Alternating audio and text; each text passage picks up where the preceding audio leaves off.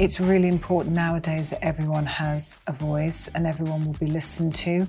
And what has really surprised me has been the response that I've had from that.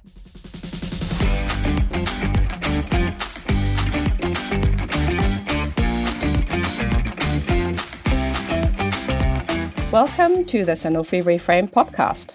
We're kicking off with a series we're calling Boundless. In it, we've asked a member of our Aspiring Leaders graduate program to sit down with one of our senior leaders to discuss key issues that they don't really teach you on the job. In today's episode, Yvonne Wick will be discussing with Nicole Farmer, our general manager for our specialty care business in the UK and Ireland, what it really takes to be a good leader.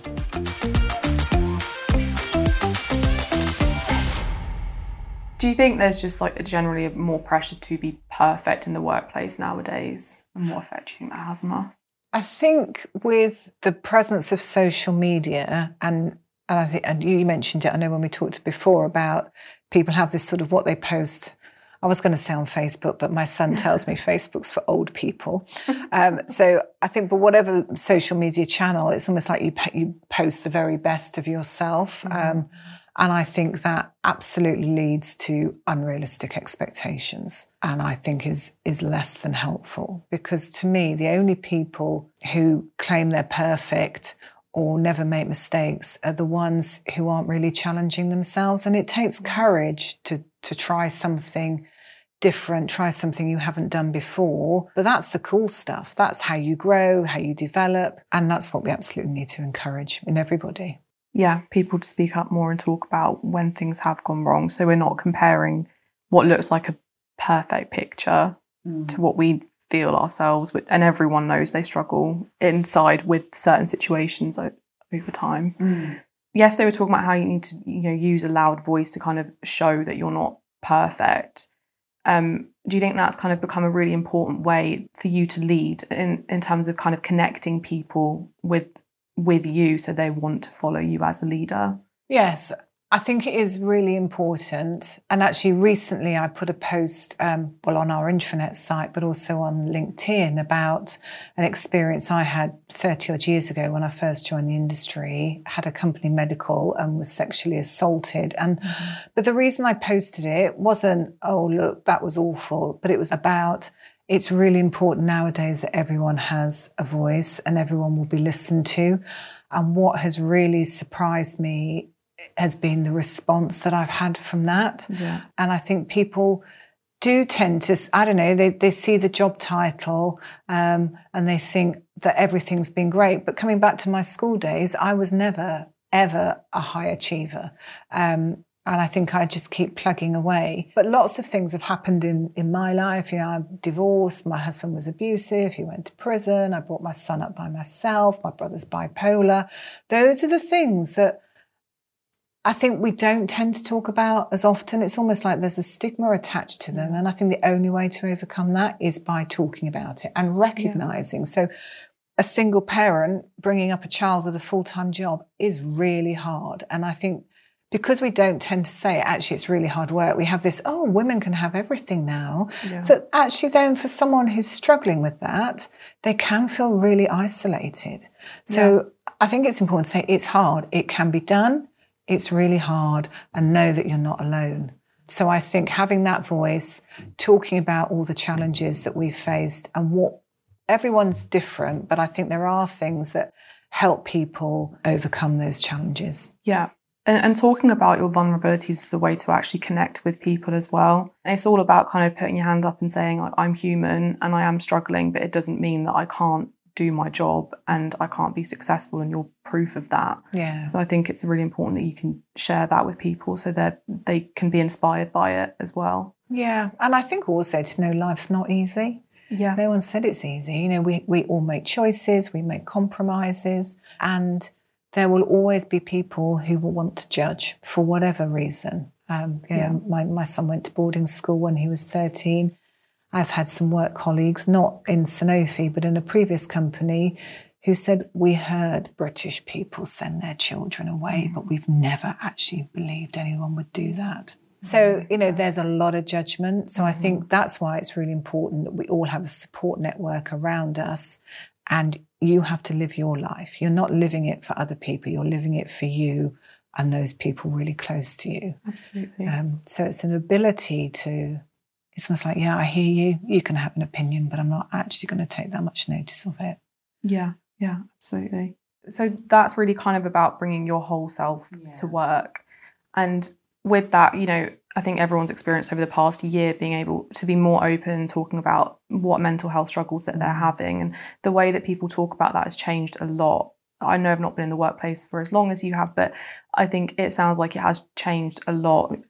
Would you mind telling us a bit about your experience going through that and how things have changed and how you want them to move forward? Yeah, so you're absolutely right. I think attitudes, awareness and openness around mental well-being have changed. And I think it's about being able to recognise we all have ups and downs in life. That is just life. It's not good, it's not bad, it just is what it is. So I think we need to strike a balance between being there to support our people and individuals with whatever's going on, but also when we think about the purpose of our organisation, it is around enhancing patient lives. So I don't want to come across too harsh, but it's around, yes, we need to support people's mental well-being and understand they have challenges. But at some point, we still have a really important role to play in our patient lives. And it's finding the balance between the organisation's interests and the individual's interests. And that can only be achieved by having very close communication. And I think the theme running through all of this for me is we just need to really talk. We need to be very honest. And as well as talking, we need to really listen to what people are saying. So when someone's saying, I can't cope, we don't just say, oh, well, switch off now and start again tomorrow. We actually dig into it and we find out when they say they can't cope, what is it that's getting them down? Because often I think we try to do too much. We would do better to prioritise and do a fewer things, not aim for perfection. It's a waste of time. I think focusing more on, is it good enough for what I need, is a much better approach than working on something for however many hours and trying to get it to be perfect. Because I think perfect is absolutely the enemy of the good. Yeah. And gets in people's ways. It stops people moving forward. Mm-hmm. That's interesting. Well, I've never been perfect. So for me, it's kind of like, and so I find this thing about, I'm so worried about failing. It's like, have you never failed in your life? It's like, oh my goodness, that's my daily bread. Setting myself challenges that, I don't know, 30-40% of the time I don't actually achieve. Mm-hmm. But then when I do achieve them, it's like, oh, so what's next then? What can I challenge myself? Because I thrive on that challenge and that having to really think about things and how do you... I mean, dogs in the workplace is a great example, and it's not particularly business related, but the challenge was it went against the corporate norm, and it was very easy for people to think of reasons why it wouldn't work. And how did we bring the organisation and the country council with us to get to the point that we're at now, where I've got Rosie at my feet and we have dogs in the workplace. Yeah. So it's almost, it doesn't matter what the challenge is. It's just take it on and accept that you're not going to get it. You're not going to get what you want necessarily all the time. Yeah. If you don't try, you'll never know. No. I want to talk to you a bit about leadership qualities as well. We touched on it a bit yesterday. So I know you said in the country council, you've all got very different personalities. And I think, initially when you think of a leader, and I know I did when I came into Sanofi initially, I thought you've got to be really direct, quite aggressive, but that's really old school leadership, which I'm seeing now. And like you said, there's different qualities in all of country council and you all work together, and you're all fantastic leaders. So I just wanted to know firstly, kind of, what do you think is the base kind of qualities that you need for leadership? Because there is a base amongst all of you that works. And then, if you do have maybe more introverted personality type, what do you value in that as well? I mean, that's probably a whole podcast in itself, but I can touch on it. So I do think it's interesting you saying you had a view and then when you came in, you saw actually the senior leaders are something quite different. And I am so excited now for anyone joining our industry, because I think, and particularly Sanofi, where our cultural change is just amazing. If anyone had said to me, 30 odd years after your career, you'll still be as excited, I probably would have laughed. But I think now, wow, it's so cool, because when I joined in the late 80s and the 90s, you're right, that model of a leader was very extrovert, a bit intimidating, quite hierarchical, and not someone that you'd probably think I'd quite like to go for a beer with, if I'm honest. And then what I've seen within Sanofi, and I think within other organisations over the last few years, is a definite change. And those individuals who would ask questions in meetings, not because they actually wanted to know the answer, but it was more a point-scoring exercise. I think we've all been there and seen them. They're actually leaving, and they're being replaced with people, and this brings me to country council. I think the people that we have, and when I talk about the fact that as country council we have some very consistent underlying values, I think the first one is about a genuine level of care. Care for our people and care for our patients that we serve. I think that caring, is probably the most important value now, but it does need to be combined with an awareness that our business is about reaching more patients so they can live better lives. So it's how do you balance the two? And one of the really interesting conversations I had when I was coming into this role, I had feedback from the head of Sanofi Genzyme Global and the previous GM of the UK. And they both said, Nicole, you're so performance driven that some people find you a bit cold. And I was really upset, because I just thought, well, I don't think I'm cold. But actually, when I thought about it, I realised that I think all that time in the 90s really conditioned me to, I am goal orientated, I am competitive. But I lent into those strengths, and the caring side of me, the side of me that does voluntary work and paint stones just to make people smile, I didn't bring to work. And actually what I was hearing is actually we need to see that now, so people understand that there's a balance between the goals and the care. And does that answer your question? Yeah, I think so. I think people are really driven by that, because I know that I joined pharma because of the patient at the end of it, and I think most people are driven by the same thing. And to see a leader with some compassion, as well as hitting the goals, is important, but you're doing it with that end goal at the end, that you're reaching the patient. And I find that motivating to see in a leader, and I think I speak for a lot of people when I say that as well.